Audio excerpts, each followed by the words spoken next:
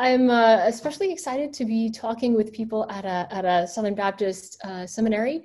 I grew up Southern Baptist. I grew up in the South, and my mother's father was a Southern Baptist preacher. He's gone on to be with the Lord now. And so having grown up in Southern Baptist churches and being in one now, I'm excited to be here with you today virtually. And so what I want to talk with you about today is some recent developments in my field and how we think more broadly about the philosophy of science in my field. And these are getting into sort of broad and big questions that bear on issues that I hope will be of interest to you, issues such as what it means to be human and philosophy of mind and philosophy of theology. So I'm going to start very firmly in my field of physics, and I will try to alert you when I start to move out of it and into philosophy. So the big ideas that I want to get out on the table are reductionism and emergence, and how does that ultimately bear on freedom? Are we stuck, in the laws of physics, or do we have real freedom? And what are the implications of that? So the first big idea I want us to think about is, what is it that makes a physical law fundamental? How do we know when we've found the deepest and truest things about the universe? That's what physicists want to do. We want to find out how the world works, and we're ultimately wanting to find that big equation that will tell us everything. Sometimes people call that the theory of everything. How do we know we're finding the deepest and truest things out about the universe? For a long time, scientists worked under a framework of reductionism, and it goes something like this. It basically says, I will find out the deepest and truest and most fundamental things about the universe by breaking things into bits. And I'm going to be honest, this is why a lot of us go into physics, okay? As kids, we were the kids who were breaking things, right? Okay, so why? Because we wanted to find out how they work, right? So this looked like we take a hunk of matter and we'd break it into its bits, and we found that there are atoms inside. But we didn't stop there, okay? We took the atom, built really big, expensive machines with taxpayer money, thank you, and smashed the atoms together, and we found out what's inside of the atoms. And we found electrons and protons and neutrons. And try as we might, no one's been able to break apart an electron yet, although we still try. But when we take the nucleus of the atom, what's in the middle is the protons and neutrons, and you smash those things to bits, you find that the protons and the neutrons themselves are made up of other particles called quarks.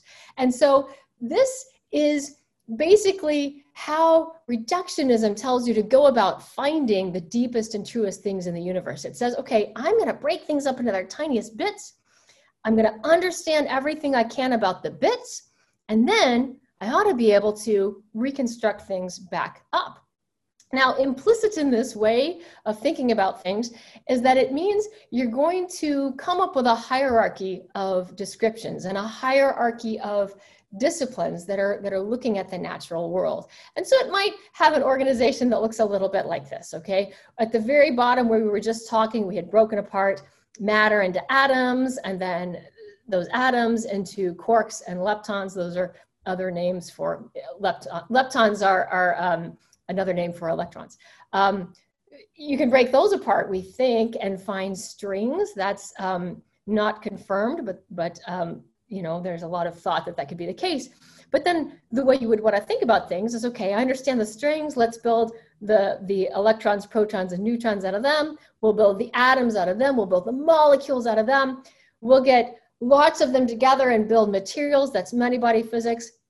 We'll get lots of the atoms together and build big molecules and head towards molecular biology and towards cell biology and on up the chain, okay? So you can read more about this, by the way, in Phil Anderson's famous article, More is Different.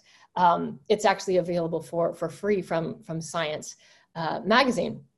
So this would be one way of going about trying to find the deepest and truest things about our universe. Ultimately, though, reductionism is looking at everything from a deterministic point of view, right? It's basically saying, okay, I've broken matter up into the atoms.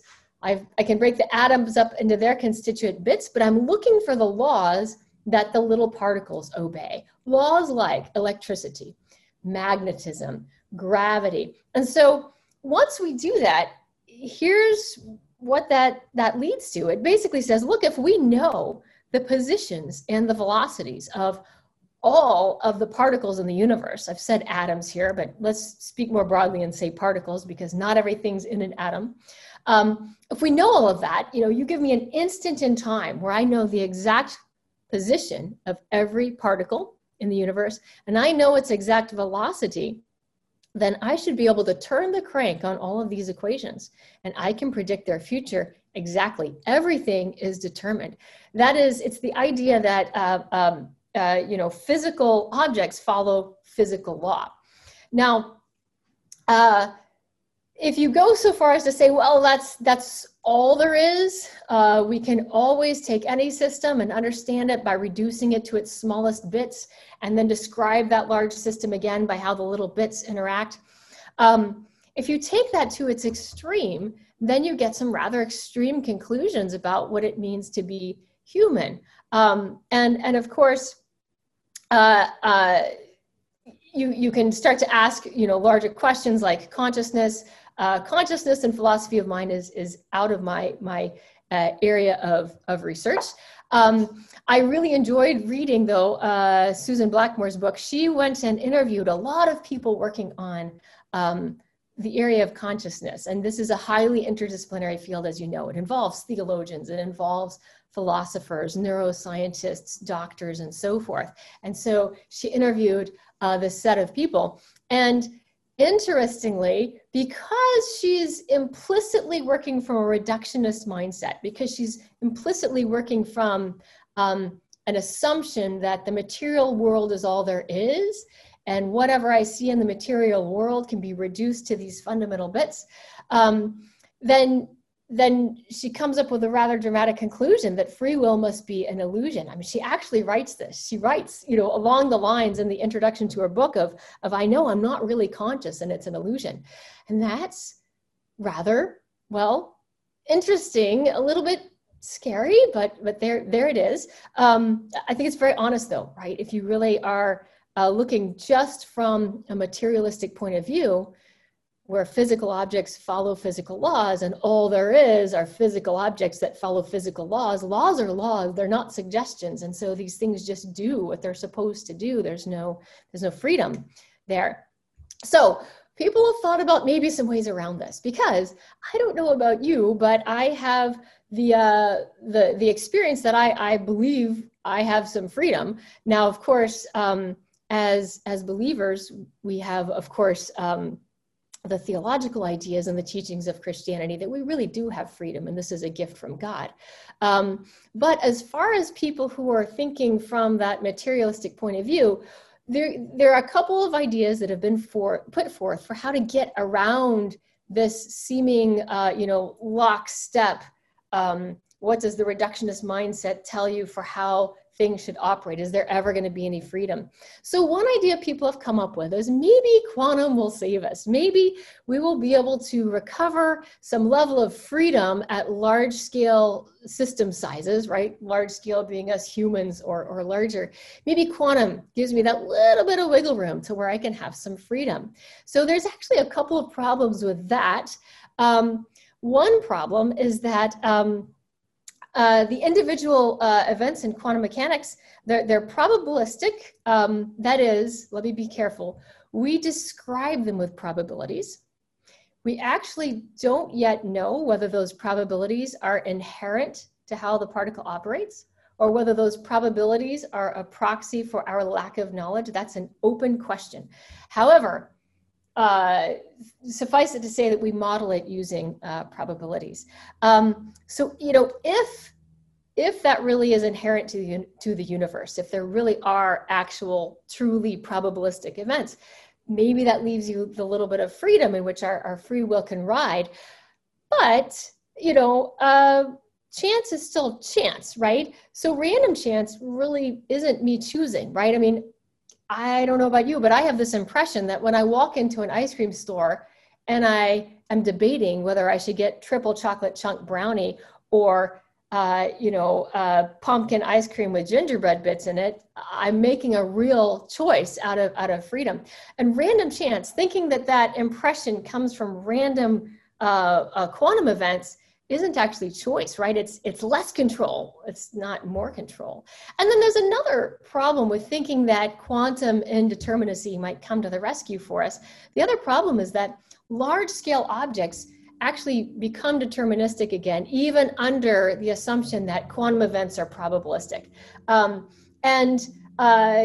If you've ever thought about, well, how is it that casinos make money? Maybe you don't think about this, but casinos actually make money off of seemingly random events, right? People are throwing dice or shuffling cards or whatever.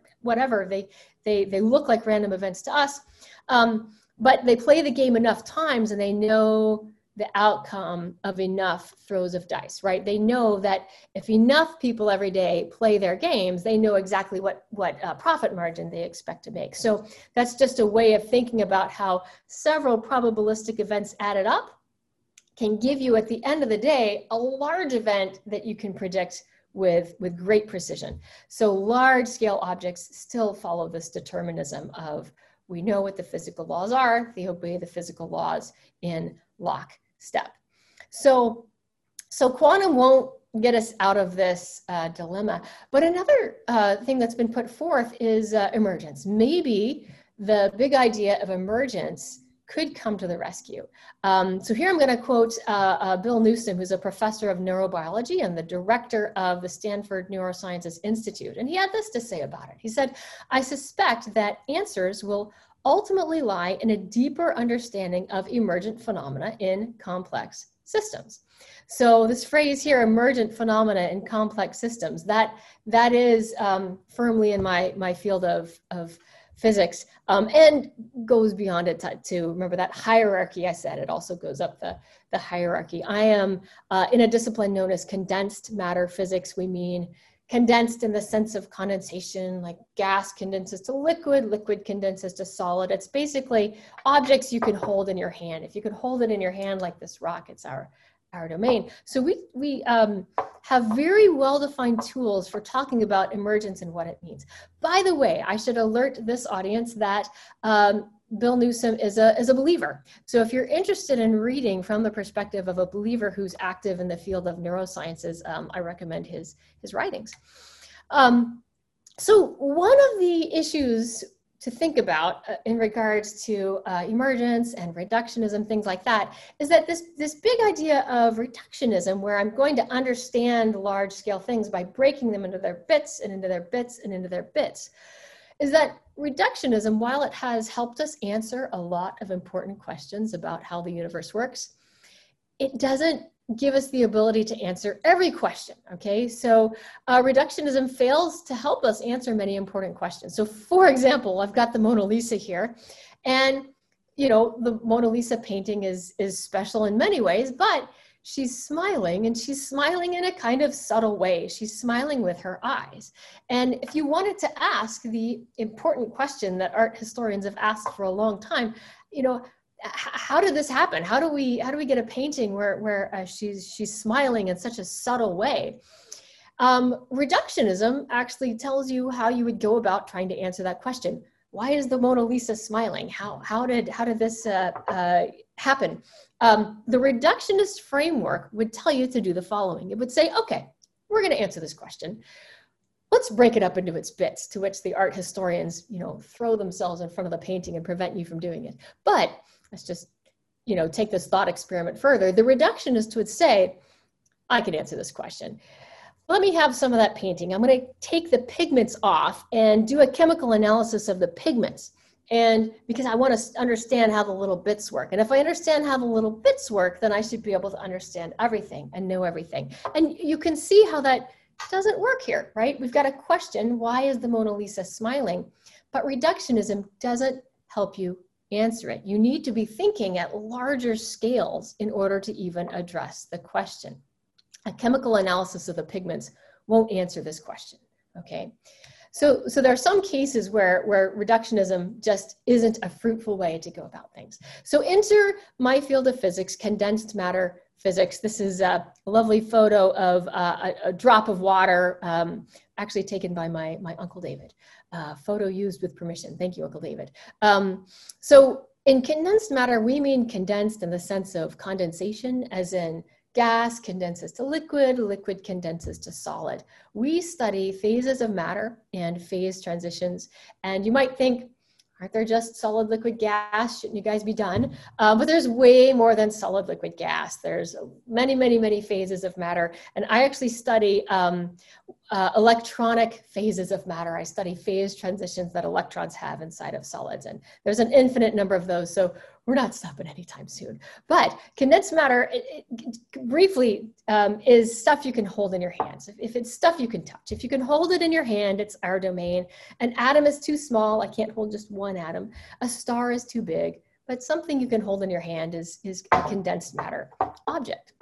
So let's think about a question where reductionism might not be the most fruitful avenue, but condensed matter ideas like emergence might help. So we could ask the question, hey, why is this material hard? This is quartz. I like quartz. I used to find hunks of quartz in my backyard growing up in Alabama. And quartz is made of silicon dioxide. It's actually made of the same stuff as windows. So if you have a window around that's glass, they're just different phases of the same material. The glass is glass, but the silicon dioxide is crystal. You could ask the question, hey, why is this material hard? Okay, the reductionist answer, right? The reductionism point of view would say, well, break it into its bits and then I'll tell you what's going on. So you'd break it into its bits and you'd find out it's made of silicon and oxygen. Okay, so the reductionist mindset would say, okay, this material is hard because it's made of silicon dioxide, right? And that might seem like an okay answer until you start asking the question more broadly. So, thinking about quartz, if you ask the question, why is it hard? The reductionist answer would say, well, tell me what it's made of and I'll tell you why it's hard. But the problem with that is that this crystal on the right is also hard. This is bismuth. I really like bismuth. It's a very pretty crystal. So the reductionist answer would say, well, let me break it into its bits. I'll learn what the bits are, and then I'll tell you why it's hard. So the reductionist answer would be, this is hard because it's made of bismuth. But there must be something more here going on, right? We're really ultimately looking for the answer which has the broadest explanatory power, right? And so it's not quite right. And here I have some examples of my own. Why? Because I'm a condensed matter scientist and I like hunks of rock. So I have here some calcites and I have some fluorite here, and they're both hard. And so to say that this one's hard because it's got fluorine in it, and then to say, well, this one's hard because it's got calcium in it, there's something wrong, right, with that, because this is hard, but it doesn't have any calcium in it, and this one's hard, but it doesn't have any fluorine, and this bismuth crystal is hard, but it doesn't have any silicon in it. So the answer here doesn't lie in the constituents. There's something large scale going on.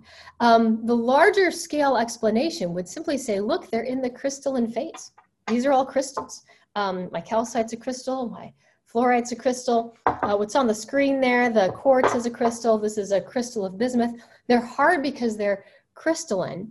And that's the answer that would give you the broadest explanatory power. There's emergent behavior, we would say, at the large scale that comes in that you need to take into account. So that's one of the big ideas of emergence.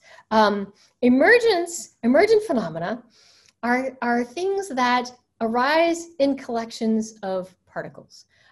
So for example, right, this collection of atoms got together and became crystalline, and the emergent behavior is that it's hard, there's a rigidity to the thing.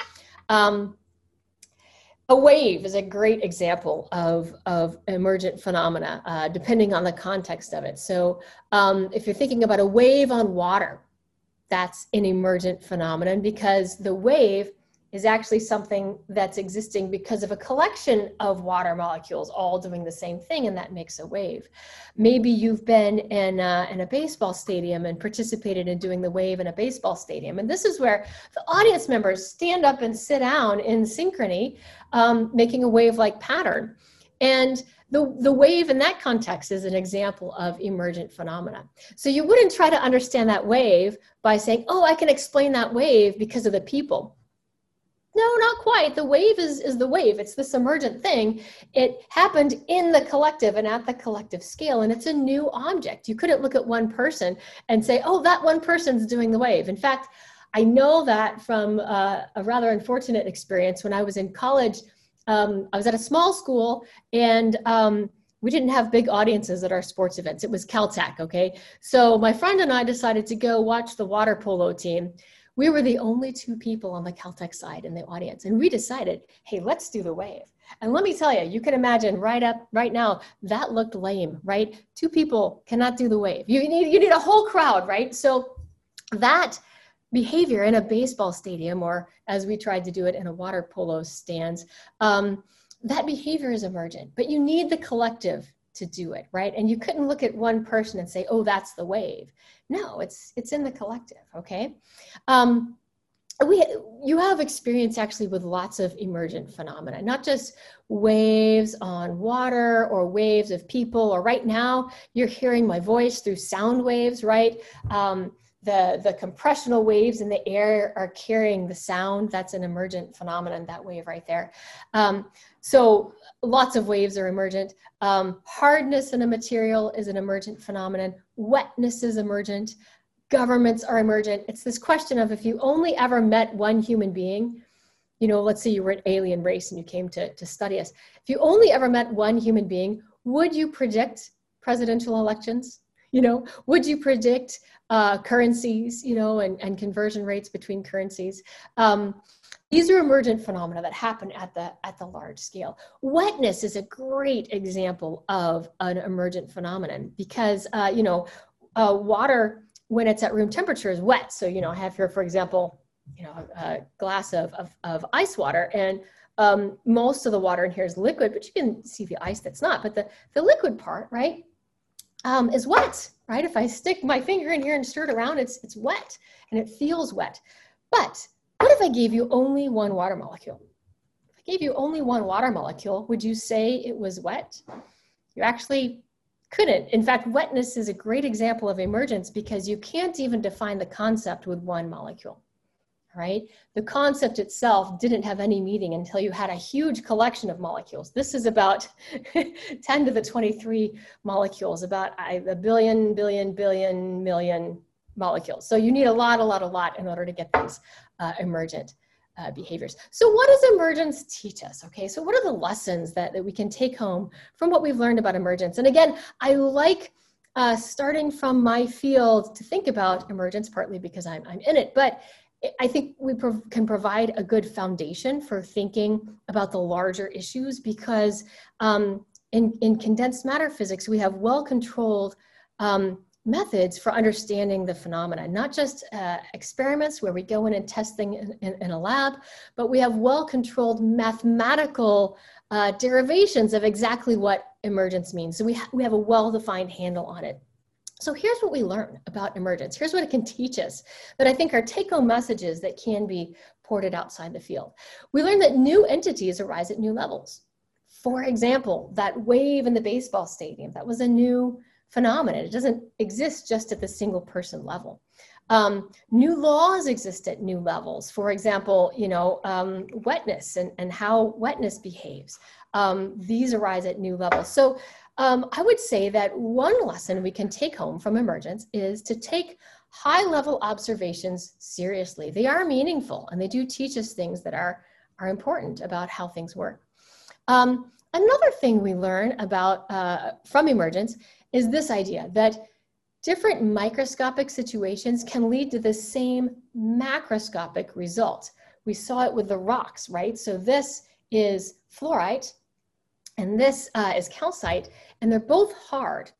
So even though they have different constituents, they have different microscopic situations, it led to the same macroscopic situation, and that they're both hard, okay? So, liquids are similar, right? I have a liquid here of water, but, we could have other liquids like oil or alcohol, and they have the same large-scale behavior independent of the constituents that make them up. There's something new that arises at the large-scale situation. So reductionism in and of itself can't explain why these high-level behaviors occur.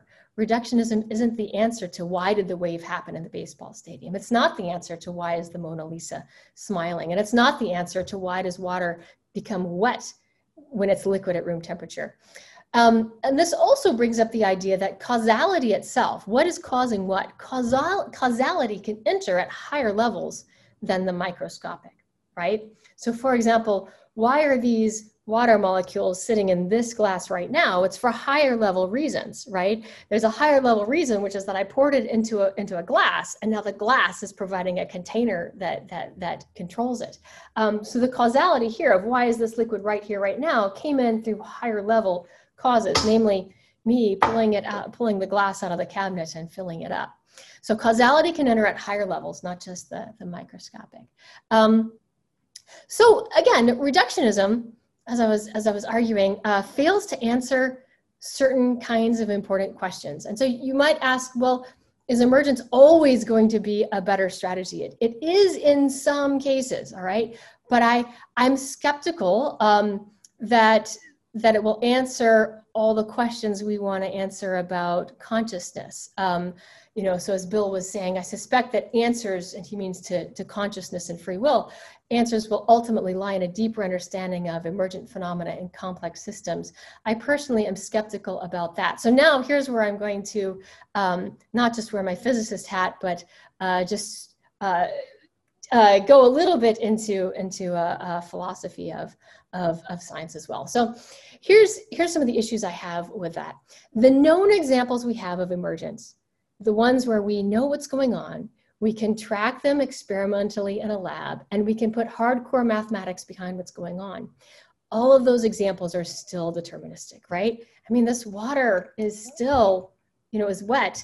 It's always going to be wet under these circumstances, right?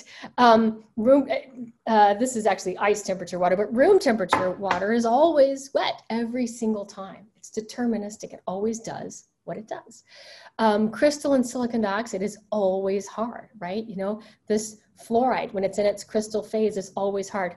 So even under emergence, at least as it comes up in condensed matter physics, it's still completely deterministic.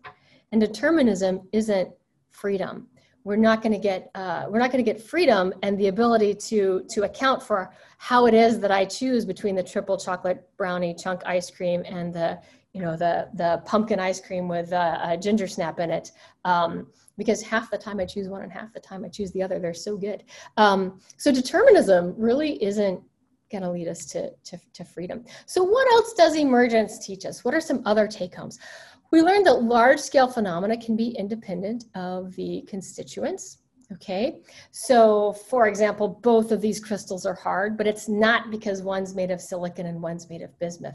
There's some larger scale phenomenon going on, and it's independent of the microscopic constituents, which helps you understand that it's not because of the microscopic constituents. This isn't hard because it's silicon, and this isn't hard because it's bismuth. They're both hard because they're crystals.